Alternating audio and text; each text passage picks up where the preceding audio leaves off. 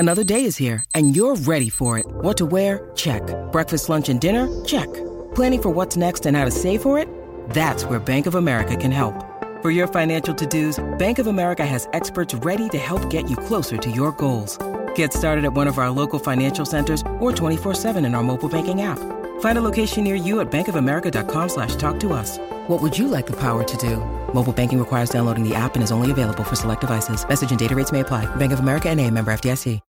When you need mealtime inspiration, it's worth shopping Kroger, where you'll find over 30,000 mouth-watering choices that excite your inner foodie. And no matter what tasty choice you make, you'll enjoy our everyday low prices, plus extra ways to save, like digital coupons worth over $600 each week. You can also save up to $1 off per gallon at the pump with fuel points. More savings and more inspiring flavors make shopping Kroger worth it every time. Kroger, fresh for everyone. Fuel restrictions apply. With the Lucky Land Slots, you can get lucky just about anywhere. This is your captain speaking. We've got clear runway and the weather's fine, but we're just going to circle up here a while and get lucky. No, nothing like that. It's just these cash prizes add up quick. So I suggest you sit back, keep your tray table upright, and start getting lucky. Play for free at LuckyLandSlots.com. Are you feeling lucky? No purchase necessary. Void where prohibited by law. 18+ terms and conditions apply. See website for details. Football Social Daily. Find your nearest GDK restaurants at GermanDonnerKebab.com. Hello, happy Friday. This is Football Social Daily, the very first Premier League podcast of the week. If you're looking for a review of the weekend's matches, then go and hop back one episode to our Premier League review show. That came out Sunday night. Give that a listen if you want a recap of everything that went on in the Premier League this weekend. But if not, well, there's plenty still to come on today's show as well. I'm Jim Salverson. I've got Fergal Brennan here for a rare Monday treat. Hello, Fergal. Hello. And I've got Steve McNaughton over here as well in the Sports Social studio. Good morning, Stephen. Good morning, gentlemen. How are we? Very good. So, topics on the agenda. There's some Monday night football tonight in the shape of the FA Cup. Action between Portsmouth and Arsenal. Since when did FA Cup games happen on a Monday? I know we've got one tomorrow night. We're at Stamford Bridge tomorrow night. What's going on? It should happen at the weekend, the FA Cup. Ruining football. Well, we're going to be picking our heroes and villains from the weekend as well, which saw the very first domestic trophy picked up by Manchester City. So I'm sure there'll be at least one hero in sky blue. But we're going to start with Liverpool, who suffered a shock 3-0 loss to Watford this weekend, meaning they can't now match Arsenal's invincible season. Steve, I don't know whether I expected Liverpool to go the whole season unbeaten, but what I didn't expect was it to be undone by Watford. Yeah, it's funny. You know, I had. It is funny, right? I had a feeling on Saturday morning. Thought we're at Vicarage Road. We've got Watford under Nigel Pearson, and I've always said on the podcast that Watford, I think, have a good squad. There's a good nucleus of players there that I think if they can get a bit of consistency going, they can probably achieve a better position than where they are, and I think first and foremost, they should be congratulated for putting an outstanding performance on a Saturday night against Liverpool. The lad up front, Sarr and Troy Deeney were real handfuls. Obviously, Sarr was incredible. He was really good, and I think obviously thoughts with Deulofeu. It was a bad one that he picked up as well. And I just think that it's been coming for us, that. And, since we come back from the break, we played Norwich away and scraped to a 1-0 win at Carrow Road. We lost to Atletico away. And West Ham gave us a real run last week at Anfield. And I think we were fortunate to come out of that with a 3-2 win. So you look at all these factors and you think that this has been coming. And I think that what Liverpool's team need is rhythm, and when they were playing like 3 games a week, that's when they were achieving and getting all the wins and stuff like that. When the lads are playing once a week, like they have been doing, they're not sharp enough. And I think that was quite evident on Saturday night. I thought that the majority of them just didn't show up on Saturday. I think that our defence was horrendous. All the back four were horrendous on Saturday night. Why is Lovren still at the football club? I don't know. It's inexplicable. It is inexplicable. And community service for Klopp. Yeah, and when I seen that he was in the starting lineup, you know, the WhatsApp messages start coming through, and I was like, I fear the worst with him because he's an emotional defender. And Troy Deeney said it quite well, and he said Lovren just wanted to fight with him and get the upper hand on him, and he wasn't watching the ball for 2 of the goals that, that went in. And I think Trent Alexander-Arnold, who had a very uncharacteristically poor game on Saturday, he was worried to death because he had Lovren next to him. And you've got to have confidence in the players next year. And yes, he's a character in the dressing room, and he's got bags of personality about him, but I think the coconuts were a distraction. There's no shying away from that. Oh my word! I had to get it. Remember, have you not seen? My word! I've got no idea. Have you not seen the Inception or something? Liverpool have done an advert, a PR campaign for coconut water. I have seen this. It's quite good, actually. Yeah, it's very, very funny. But I think that, going back to the point, Lovren was absolutely horrific, and I think that probably was the nail in his coffin. That he will be going in summer. I think the club will probably fetch between 15 and 20 million for him. He still plays for Croatia. Who? West Ham. And Dominic Solanke, 18 million. That's all I have to say. Yeah, and I just think that, even though if you look at Liverpool's front three, obviously Mane, Firmino, Salah, outstanding, but there's games where they lack an end product, even though the goals are and the assists and all that. There's times where, like Atletico, where they're having bags of possession. They had 71% possession on Saturday night, but Watford had more shots on target, more shots on goal, more goals, so they obviously won the game. But Liverpool had like 730 odd passes versus Watford's 300. They completely boss the game, but they've been undone by poor defending. I don't want to talk too much about the game because, like I say, we covered that off on yesterday's podcast. Oh, sorry, mate. There's obviously a question I'm going to ask, which I think is going to get 2 very different results or 2 different answers from the 2 of you in the studio. Obviously, Fergal's an Arsenal fan and Steve, you're a Liverpool fan. Is the Invincibles thing an important element to win? Was that going to be a big tag for Arsenal? Was it important to keep hold of that Invincibles, the gold trophy that you got in your cabinet at the Emirates? And for Liverpool, was it important to try and get that? Yeah, it is important, but under no circumstances, which I think some Arsenal fans think it does it be swapped for success and for trophies. Yeah, obviously it's a brilliant record. I remember when we took it off Forest and then went on to win the league, but the issue is it kind of masks a lot of things. Arsenal fans can still hold on to that and say, yeah, there's success has vanished from the club for a long time, but we've still got this record. So, yeah, I am pleased. I'm not going to get out of my pram over it. We were chatting with Jay last night on the Sunday Evening Review show, and he was reminding me how many games we drew and how many games we were dreadful in, and I reminded him that United didn't even get near us that season. It's worth remembering, the little things. You can go an entire season unbeaten in the Premier League and still get relegated.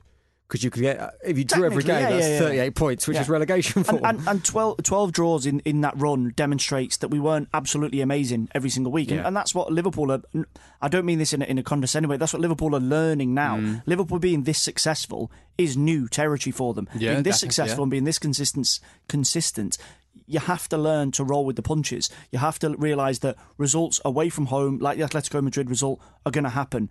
Results like the Watford result are going to happen. You're going to have times where clever forwards like Deeney, like Sarr are going to target vulnerable defenders or young defenders when you've got important players like Henderson not playing, and they'll get results. Nigel Pearson set them up to be incredibly organised. You mentioned the possession stats there.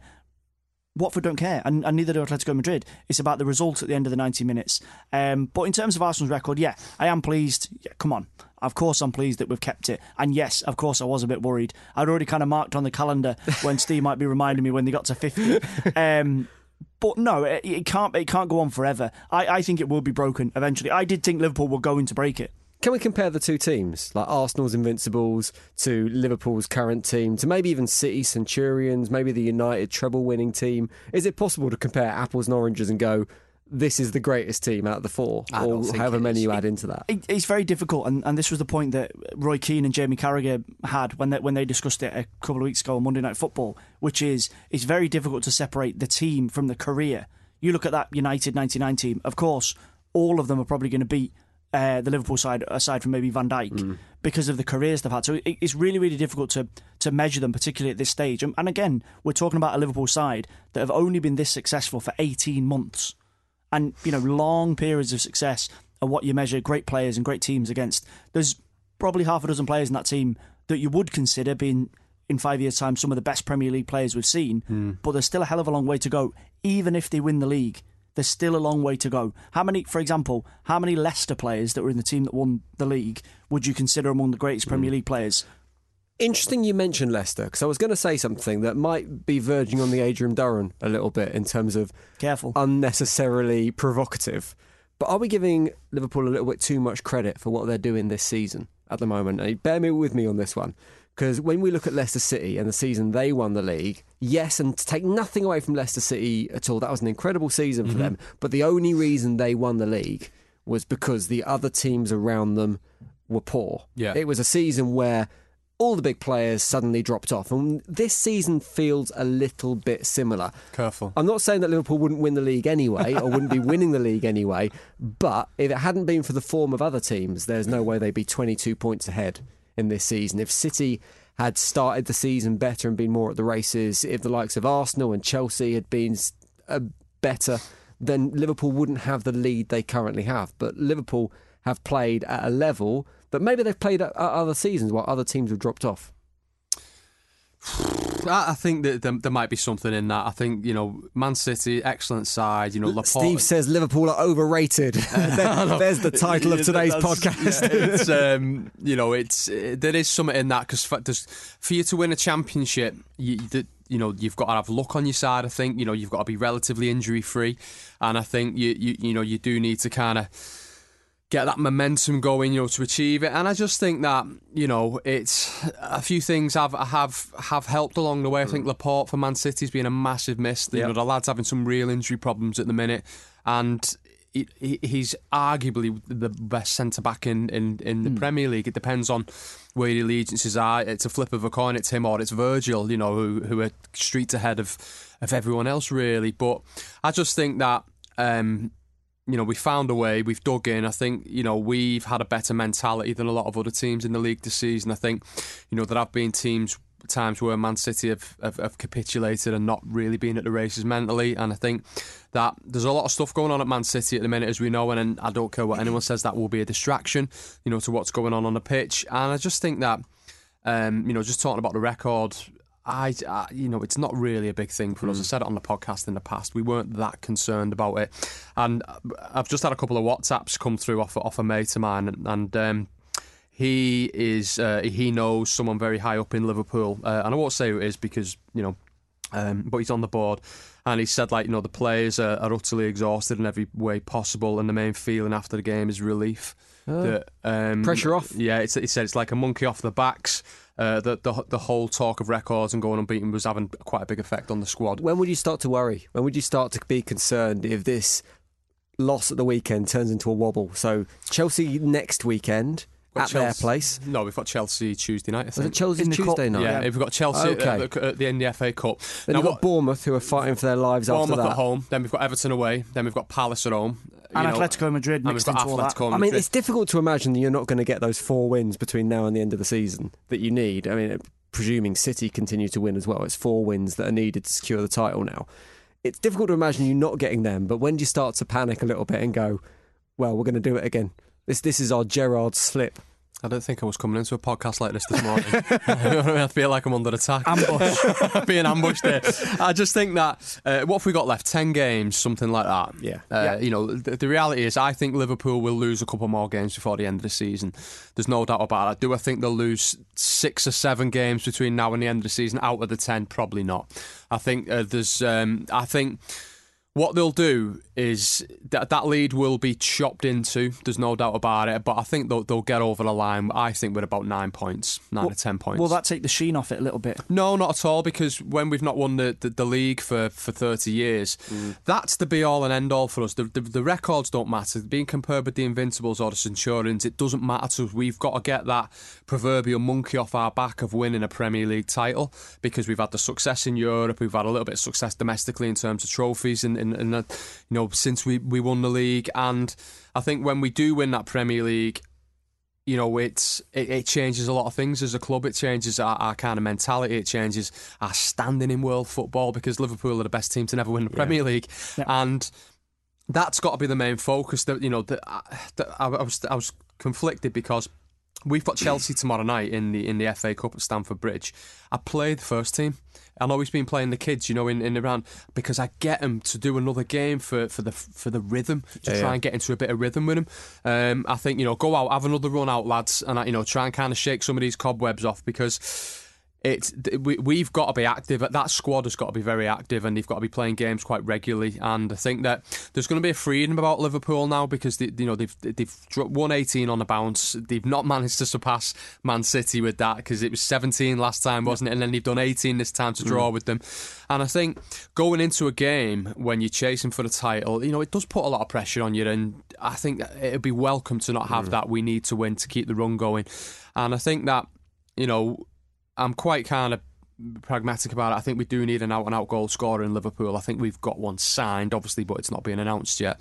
And I do think that there'll be a bit of replenishing and freshening up in summer. It always has to be. It has to be. And I don't agree with Sam Allardyce on a lot of stuff, but when he kind of said when Liverpool have 2 very quiet summers and a quiet January, you have got to be kind of, evolving the squad. And I think that there's got to be 7 or 8 players that go out will generate over 100 million in sales from that, and we go out and we spend on 3 or 4 balance, really good players. It's a balance between not upsetting the apple cart some seasons and like keeping a tight unit and then maybe moving on the next season and trying to rebuild. But you're right. I mean, if it had come down to the last game of the season and it had been a Premier League victory by 1 point, it would still mean the same as it would winning the league by 22 points. No one's going to be asked 2 years down the line. You're still champions, Right, let's crack on. Let's move on to our heroes and villains from the weekend. We'll do our heroes, then we'll take a little break and we'll come back and do our villains. I'm going to kick off with my hero from the weekend, because my hero is Phil Foden. Because as you know by now, Manchester City have won the Manchester City Cup, otherwise known as the Carabao Cup. 3 league cups on the bounce for them. Yay. 8 out of 9 domestic trophies. Brilliant, absolutely fantastic. Which is incredible. But Phil Foden was the driving force that saw Manchester City lift that trophy yesterday. Many people saying he can be the man to replace David Silva next season now, but for me, the reason he's a hero is the way he's handled himself at Manchester City over the last few seasons, because undoubtedly he would have been frustrated by what has been a lack of game time. No matter what City fans tell you, he hasn't had as much game time as maybe he should have for the up-and-coming talent he is. But when he has had the opportunity, he has taken that opportunity, he has performed well. Yesterday, as I said, man of the match, 5 shots on top, 5 shots on goal, 1 assist, 90% pass completion as well. And what I absolutely loved about the whole of the performance was the tweet he sent after the game. Did you see this? Yeah. So he put 2012, I was an 11-year-old City fan watching Aguero win us the first Premier League title. 2020, and he attached a picture of him celebrating the winning goal with Sergio Aguero, which just seems like he's caught in some kind of wormhole time loop to me. But it is reality, and I think Phil Foden's the kind of player that every team needs, that homegrown player that is the connection with the fans, that loves the football club, that believes in the football club. And next season has to be the season for him now. He's got to kick on. He's got to play regularly. It's a difficult one, though, because you look at the players in that City team and the way that Guardiola plays, who does he take the place of? Who does he replace? It's David Silva. But enough to start every game. If they're going to play Gundogan and Rodri, if they want to have a little bit more of a stable system in the middle of the pitch, I'm not doubting him. I think he's an excellent player. Played really well yesterday, as you mentioned. I just find it difficult to see where he gets in on a consistent basis. Not because he's not good enough, but I think generally speaking, you go with the house on these things of experienced players in the Premier League. I get what you mean, but if that's the case, then he needs to leave. Because I mean, potentially, that's a conversation we have to be realistic about. There were people talking to him about getting a chance in the European Championships this summer. There's no way that's going to happen because he just hasn't played enough first-team football. Even if he plays between now and the end of the season, I don't think he will be considered by Gareth Southgate because of that. And he should be doing that. The talent he has, he should be England regular, or certainly in the squad. But as you say, he's not playing. So he wouldn't be in the conversation where he's got the likes of James Maddison, Jack Grealish in front of him. This is not a slight on Foden. I think he's an excellent footballer. But Guardiola has been very, very cagey with managing his progress. And yeah, he's obviously said, look at what I've done with younger players in the past, particularly at Barcelona. But given the team they've got, given the fact that they're probably not going to win the league, they're going to be under pressure this summer to spend. If we remove the Champions League ban from all of this, considering the fact that could get overturned or suspended or halved or whatever, City haven't got the patience to go, we're going to put our eggs in this basket and say, Foden, we want you to play a key role. No matter how good you are, they're going to be under pressure to go and either buy someone or have an experienced international to just slot into that midfield, because they cannot let Liverpool run away with the league next year. They need to perform every single game. What age is he now? 19, isn't he? 19 or 20. Well, if he was 11, we're working out from his tweet. He was 11 in 2012. So that makes him... I didn't know there'd be maths involved. He's 20 years old then, isn't he? 20. He's coming up to 20 years old. Pivotal time for him. Great player. Needs to be playing week in, week out. And I think a big thing will be if City go out and spend 50, 60 million quid in the midfielder in summer. Yeah. Because that is almost like one nail in the coffin, isn't it, for him? Where they've got to back the kid at some point. They've got to go, actually, we've developed you, we've brought you through. Here's your chance, because if you look at other players like your Lampards, your Gerrards, your Scholes, your Beckhams, etc., they all got chances very, very young in life, and they took the shirt and made it their own. And I think this kid's got the ability to do it all. I think he's fantastic. I think the struggle is the Euros aren't going to happen for him unless he goes as part of a squad. Like you said, you've mentioned Jack Grealish, who has been outstanding this season, and James Maddison, who's also had a great season as well. And that's before you do factor in the likes of Henderson and people like Oxlade-Chamberlain and and other players that are making the England squad. So I feel for him, but it's a big summer, and we'll see what happens with him. It's difficult for him to make that call as well, isn't it? As a City fan, if he realises it's time for me to leave this football club, it's very difficult for him to make that decision to leave, even if he's not getting the game time as a City fan. Anyway, that's my hero for his performance in the final at the weekend. Phil Foden is my hero. Fergal, who are you going for? I'm going for someone that definitely gets not enough attention. Jordan Ayew scored the winner at the weekend against Brighton, probably edge Crystal Palace to staying up. They've not quite hit the magic 40-point mark. We always talk about Palace and how organised and hard to beat they are, and a bit of a one-man team going forward in terms of Wilfried Zaha. But when you look at the numbers, this is something that I thought was really, really impressive. Jordan Ayew scored 7 Premier League goals this season. He's won 15 points for Crystal Palace. 5 of them have been winners, and 2 of them have been late goals to either draw or win a game. So, again, listen, he's not the most amazing of footballers. He's not the most aesthetically pleasing in terms of his ability on the ball, but he's very effective. He gets on the end of Benteke knockdowns. With Zaha, creates so much space that he can get his chances. And I think, no, he's not going to win Player of the Year. He's not going to win the Team of the Season. Of course he's not. But he's somebody in that area of the table that is worth their weight in gold. Just like Danny Ings, he scores so many important goals at important times. It's all well and good if you're 3-0 down scoring, or getting a penalty here, or scoring in the last minute here and there. Scoring goals to get points for a team that's always going to be there or thereabouts battling for their lives, and Ayew's done that for them this season. So yeah, Jordan Ayew's my hero from the weekend. Cracking goal as well, scored at the right time in the game when Brighton looked like they might get a goal. So yeah, he gets the hero tag for me. 2 things I'd say about that. You're completely right. To score that amount of goals, and important goals, in a team that creates very, very little is really impressive for Crystal Palace. The other thing I'd say is I think he cost 2 million quid. Bargain. In the summer. what player can you get for 2 million quid? Let alone one that's going to get you goals. Yeah, he goes into that basket of when we talk about free transfers that have gone on to become brilliant players. Someone like Milner with Liverpool, and there's various ones dotted all around the Premier League. But that sort of value for what is the most expensive commodity in professional football, which is a goal scorer, is a ridiculous deal. Is an absolutely ridiculous deal. When you look at some of the money that's been thrown around, I don't know if Marley's going to listen to this, but a certain Mr. Linton up at St James's Park, who cost 30 plus, and he's got 1 league goal this season. I mean, come on. You have to look you have to be a bit more cute in the market when you're looking for a player, when you're working with a budget and you know what you need. And Palace and Hodgson have done that.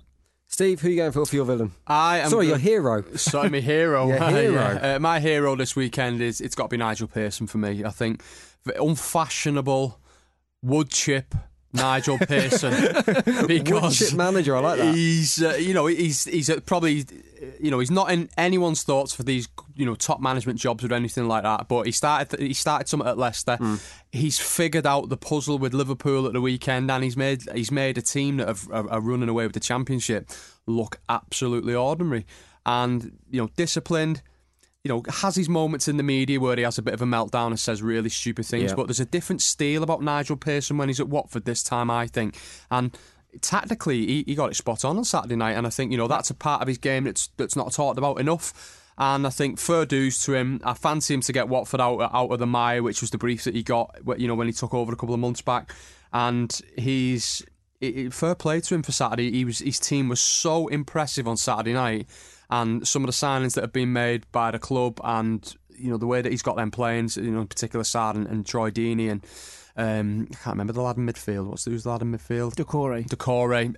Absolutely fantastic, and I wish Nigel Pearson and his team well. What happens to Nigel Pearson at the end of the season? They keep him on. Do you think they do? Because Watford like to change managers. They have an ambition to be a football club that plays different football to the football that Nigel Pearson plays.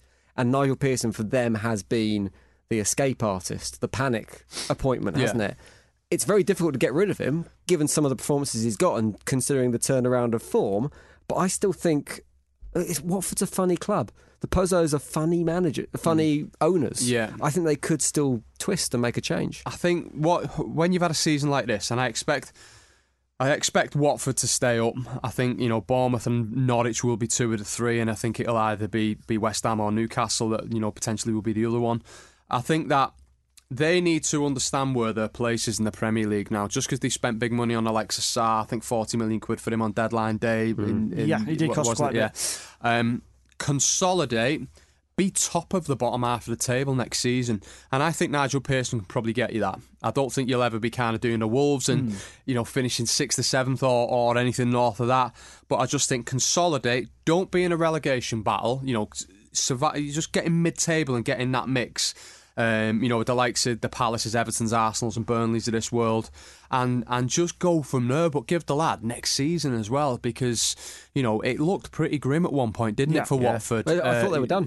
We thought they were done, and Norwich have gone into free fall since, and they're now admittedly planning for life in the Championship again, aren't they? And I think that if he can kind of get string together out of the next 10 games another 3 or 4 wins, that'll do them, and that'll be a massive round of applause due to that guy, I think. That wraps up our heroes from the weekend. We're going to get on to the villains, the really fun bit, in a minute. We'll do that after the break. Plus, we're going to talk FA Cup action. It's Arsenal versus Portsmouth tonight. We've got an Arsenal fan in the studio. We'll be speaking to a Portsmouth fan too. We'll do that in a bit on Football Social Daily. Football Social Daily with German gourmet doner kebabs, made with our signature sauces.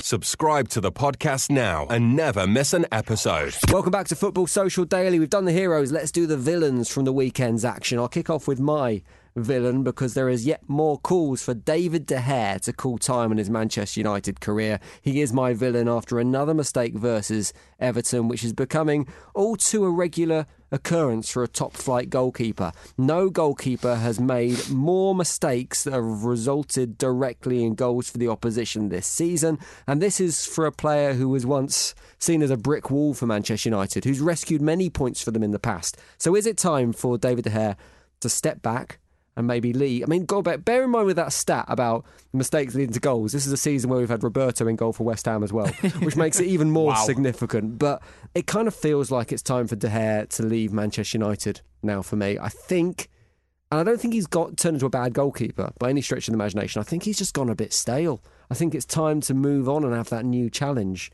But he's certainly looking like, with Dean Henderson waiting in the wings as well, it could be time for Manchester United to cash in. I think so. I think the issue for De Gea has his window of opportunity closed. Like we all remember Real Madrid, broken fax machine, etc.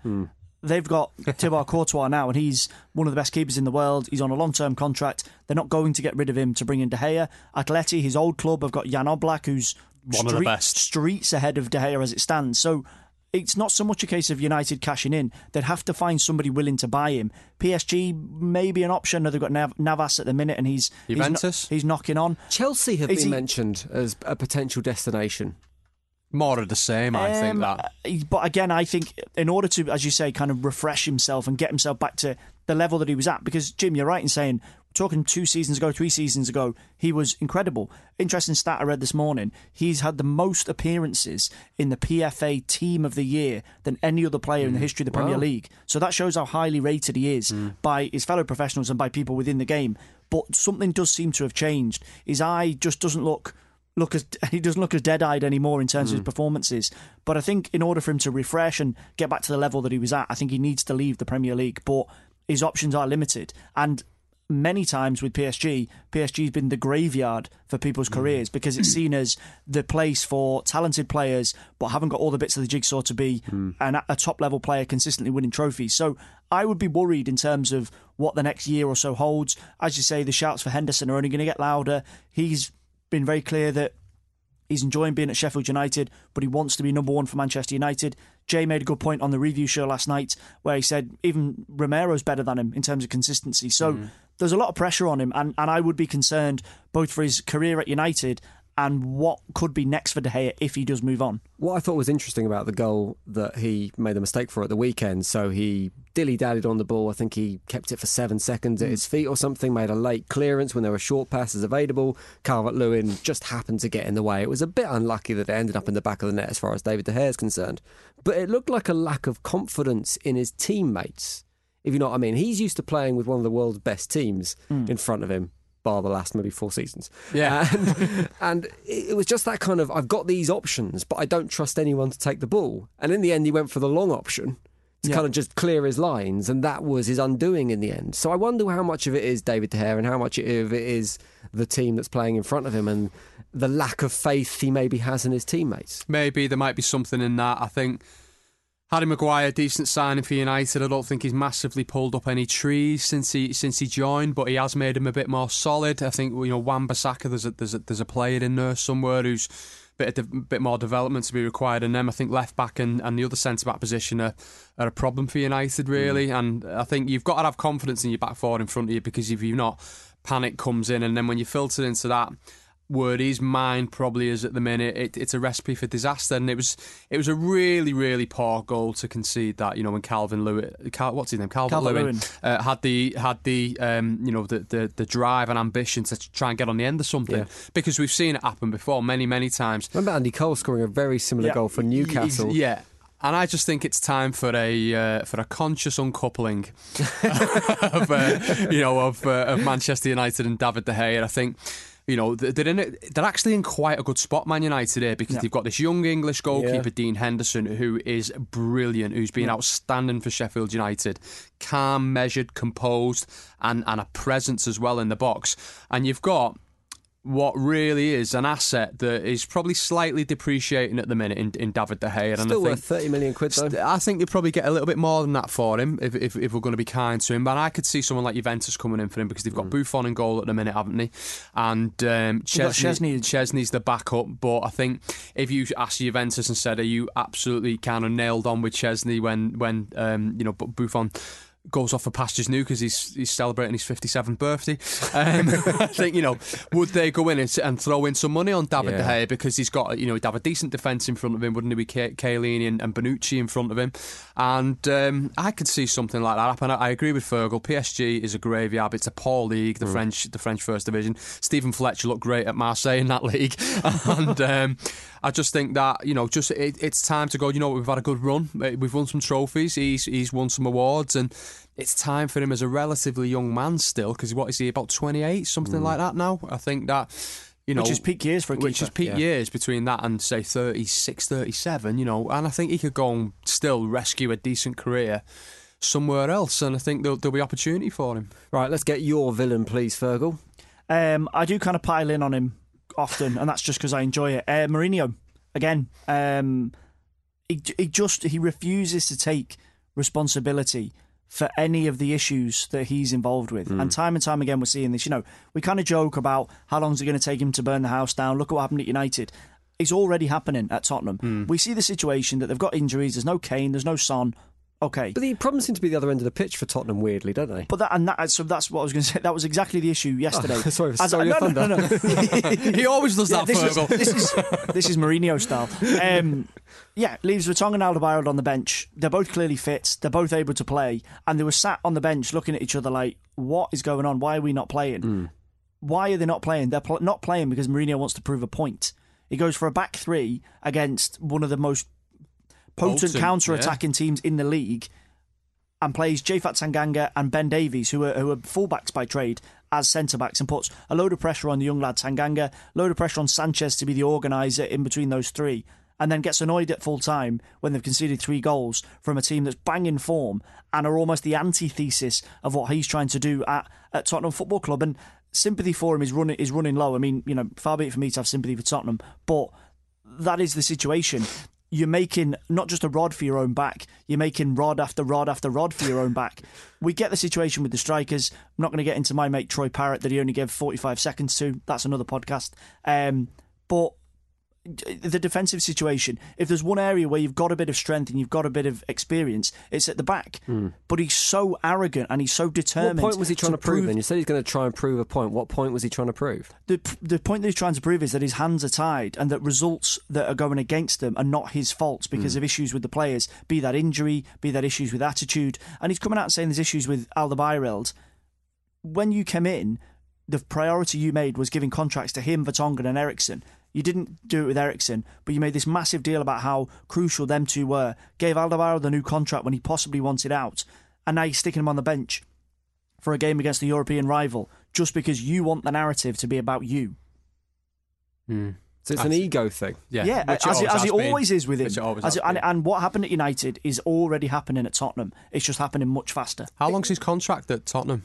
Either 3.5 or 4.5 when he came in. When did he go? In October time? Something like that. Yeah. It does seem to be that fuse. With each job he takes, the fuse that gets lit between his appointment and the demolition of the football club, the explosion of Jose Mourinho's what was considered his 3rd season at any club, is getting shorter and shorter. And this could be the shortest yet. He could be gone by the time the season ends. If it continues the way it's going. Maybe. Potentially. I think that might be a bit... I think you might get another full season, just in terms of an investment. Like, Levy's a pretty sharp cat. He won't have to pay him an enormous settlement fee if he leaves. But like so many situations in football, players or managers, it's all about timing.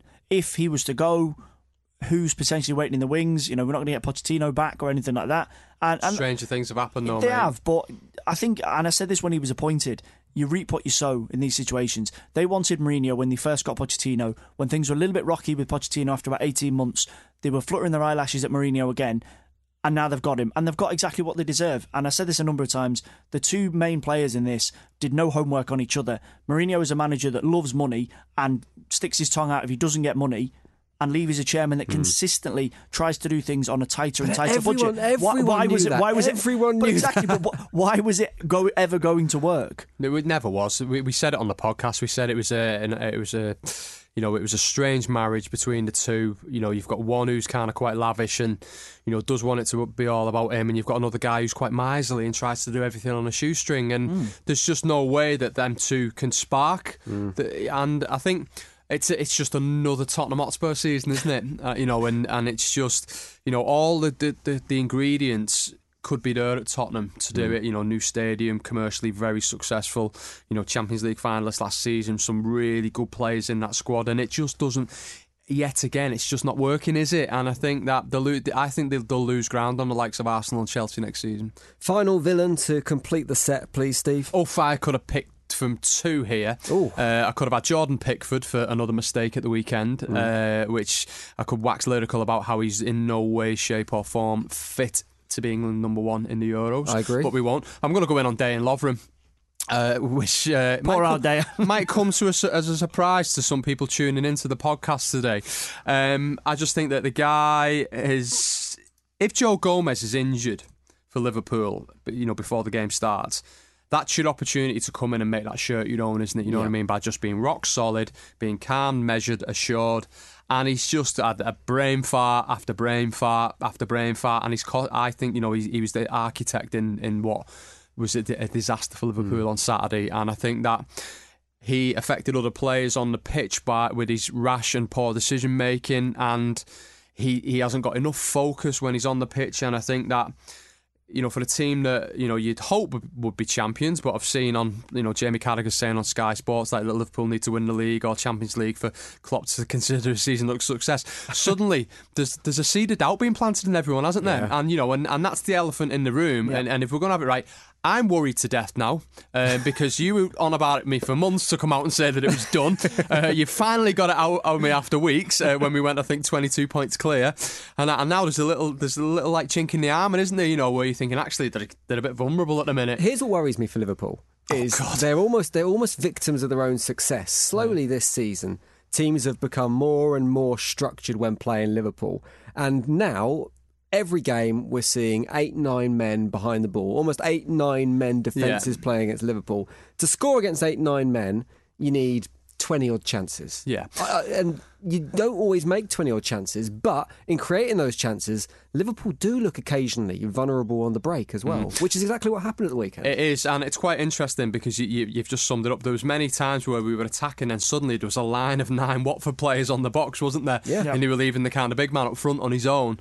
And, they've played us to perfection. And I think sometimes, I know we're digressing slightly from Dejan's, ineptitude, but I think that Liverpool, do you remember years ago they used to say to Arsenal, they try and pass it in all the time and it's dead intricate and no one wellies it from outside the box and has a pop from 30 yards and stuff like that. I think there's a bit of that about Liverpool. Now, I'm being ultra critical there when I say that because at the end of the day, we're still, looking like we'll win the Championship and we're still in the knockout stages of the Champions League but I just wish that we would smash it in from 30 yards. The technicians that Liverpool have got and the people that can shoot in that team as well. Yeah. I think there's every player in that team that can shoot, even the goalkeeper, But I just think for me, I think he wasn't the only one on the pitch on Saturday, but I just think that he had a negative impact on the rest of the team. It's interesting that a bit of credit has to go to Joe Gomez now, because he's been not criticised this season, but maybe had some of the credit he deserves taken away from him by saying anyone would look good playing with Virgil van Dijk next to him. But Van Dijk looks better with Gomez next to him. Lovren's proved that not everyone looks good playing next to Virgil van Dijk. There's a stat knocking about where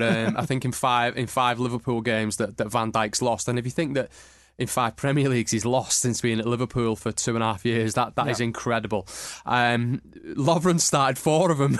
And, there is that where Joe Gomez is turning into I think a really, really good centre-half. And I think for me, I think he should start for England in summer, next to Maguire. And I think, them two could maybe form a bit of a partnership. But Joe Gomez suddenly is a massive miss for Liverpool, but, Henderson's a huge miss for Liverpool as well. He's the heartbeat of that team. And, it's everything that can go wrong on a pitch did on Saturday, and that's just the way it is. Nothing we can do. Right, that's our villains wrapped up. Let's talk about tonight's football because there is a game. It's Portsmouth versus Arsenal. Again, I'm not sure since when we've started having FA Cup games on a Monday night, but that's the lot we've been given, so we're going to have to deal with it. We've got Fergal, who's obviously an Arsenal fan, in the studio and not wanting to miss his chance to finally talk about Portsmouth. We've got Niall McCorn on the phone. Hey boys, how's it going? Yeah, not bad. You're not in the studio today because you're actually heading down to Fratton Park later for the match as well. Yeah, we're in the car on the way down to Fratton now, so the sun's shining down south for once. I think the first day of 2020, but it's actually been sunny, so looking forward to it. It should be good. Now, Arsenal by far and away the favourites for this one, Fergal. But, Niall, Fratton Park, tough place to go? Well, this season, I think you probably can ring the cliche bell for that, because in the league, Portsmouth haven't lost at home this season, and only Liverpool, as Steve would know, and Portsmouth are the 2 unbeaten home teams in the top 4 professional leagues of English football this season. So Fratton Park has been a fortress. The only grace that Arsenal can take from it is that the only sort of time Pompey have lost this season was in September against a Premier League team, and that was against our bitter rivals down the M27, which we don't really want to talk about. So casting that aside, Fratton Park has been a difficult place to go. The football hasn't been vintage, and I think some of the Pompey fans are probably a little bit concerned coming up against what is a quality side in Arsenal. They're one of the historic clubs in this country, so to come up against them is a good test for our League One players. And to be the last and the lowest ranked team left in the competition, it's an achievement. Arsenal will be a little bit maybe looking to recover from the fact they got knocked out to Olympiacos, and I think there will be a few changes. And although some Pompey fans might think those changes might benefit us, I think actually it might do the opposite, to be honest.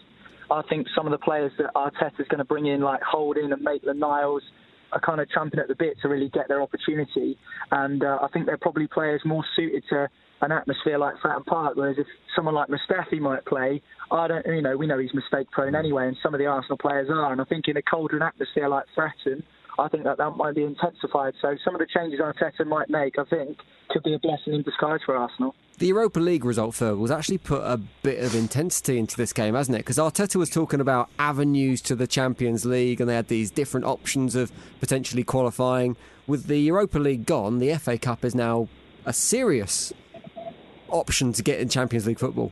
It is, because let's not forget Arsenal, for all the issues they've had over the last few seasons, they've always taken the FA Cup seriously. Most successful team in the history of the competition, and Arteta himself, he won it twice as a player. I don't think they'll be taking this game or the FA Cup lightly. Yeah, within the context of getting knocked out of the Europa League, that obviously narrows down routes for winning trophies and qualifying for the Champions League, but I don't think there was ever much danger of Arteta taking either Portsmouth lightly or the FA Cup lightly, and as Niall rightly says, the team that he puts out will decide how this game goes. And I think as we go through the stage of the competition, if we beat Portsmouth tonight, you'll see the sides, the starting 11s getting stronger and stronger in terms of the players that are included. But as Niall mentioned, Fratton Park is going to be really, really difficult, not just for the young players, but for our so-called experienced players who do have a tendency to lose their head at important moments like Mustafi. So much like Steve mentioned before with Lovren, it's about picking the right players for the battle ahead. Picking the right players for that atmosphere. You don't have to get into a battle with someone. You don't have to make a big name for yourself. You just have to be efficient, professional, and do your job. Is there a chance of an upset tonight, Niall? Because, I mean, obviously the focus still has to be getting out of League One, doesn't it? But the FA Cup's a nice distraction to have. Yeah, well, this is the thing, Jim. The fans want to go up to the Championship so badly. We've been down there in the lower leagues. We were in the Premier League in 2010. It's actually 10 years this week since Portsmouth were the first Premier League club to go into administration, which is just staggering to think it was a decade ago already. And then by 2013, so just 3 years later, we're in League Two. And we've been in the bottom two leagues ever since for the last 7 years. So we've been trying our sort of guts off to get up to the top two tiers. I think Portsmouth are probably a Championship club. I wouldn't go as far as to say we're a Premier League side. So the fans are definitely keen to get promoted this year. We missed out last year, lost in the playoffs. We were top of the league for maybe from August until February, and then we had a terrible run of 8 games without a win, and that kind of killed our chances. But also we got to the Checker Trade final, which we're in again this year. We did all right in the FA Cup last season as well. The problem is, by the time the end of the season comes around, Pompey could have played 60, 70 games nearly, which is just staggering to think about. And, we've spoken on the podcast as well about having a winter break and whatnot and how that affects the players. So I think there are a few fans concerned about getting out of League One, considering the amount of games we've got to play. But if you actually look at Portsmouth's team, Ronan Curtis, who Ferg will know a lot about being an Irish international, he's actually a big Arsenal fan, and so are his 10 brothers and sisters, multiple siblings, and they're all going to be in the crowd with split allegiances, wanting their brother to do well, but also being Arsenal supporters. They'll have maybe a penchant for them. Sean Raggett, who's on loan at us from Norwich, he's an Arsenal fan. Christian Burgess, another one of our centre-halves, was at the Arsenal Academy. So there will be players on the pitch tonight who will definitely want to cause an upset against a club that they have, fond feelings for.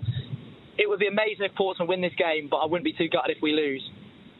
Give us a prediction then. Before we go, let's get a prediction from you and Fergal as to what tonight's game is going to hold.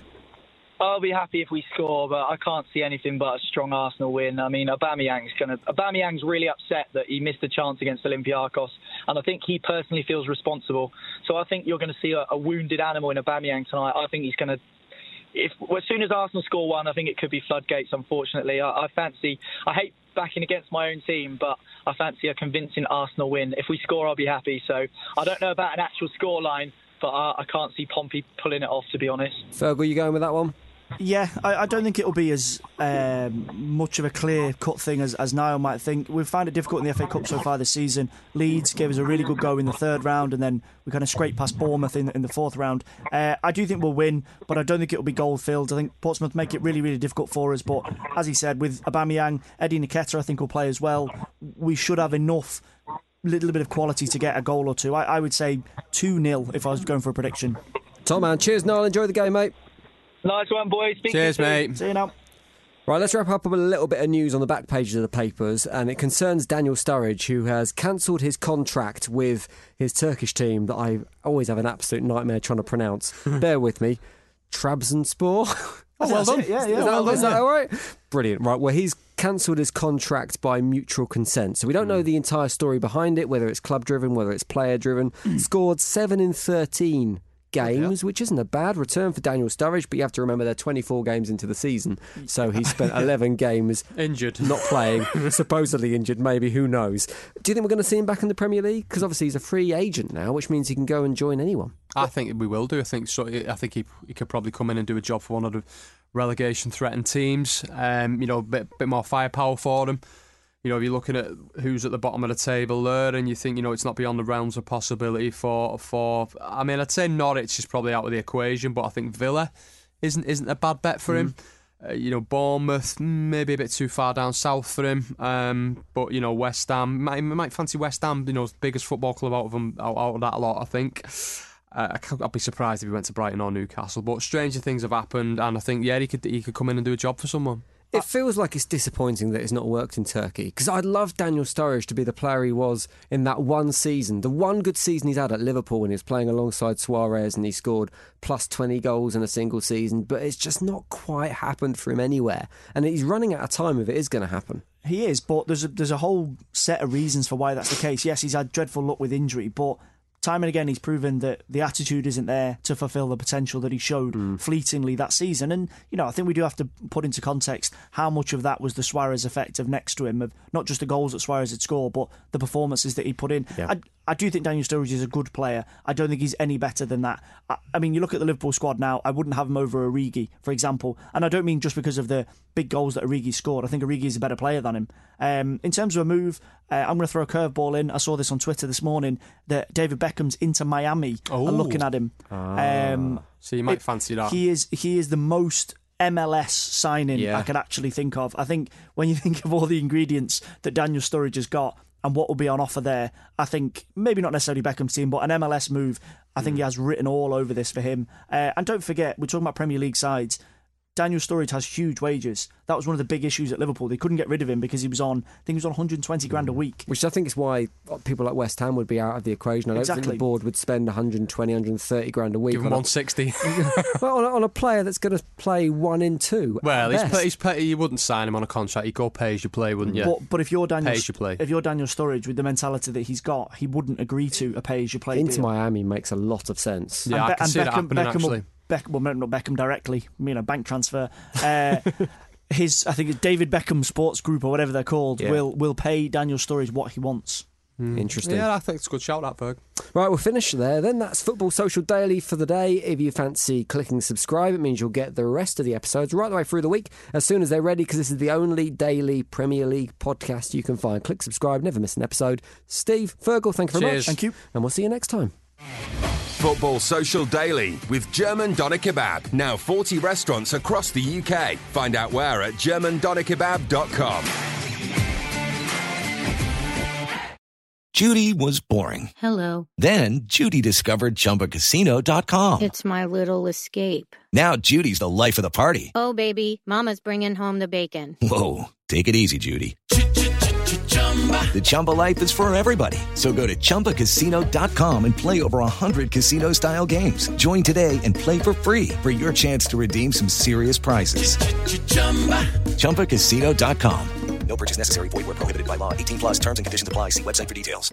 Judy was boring. Hello. Then Judy discovered ChumbaCasino.com. It's my little escape. Now Judy's the life of the party. Oh, baby, mama's bringing home the bacon. Whoa, take it easy, Judy.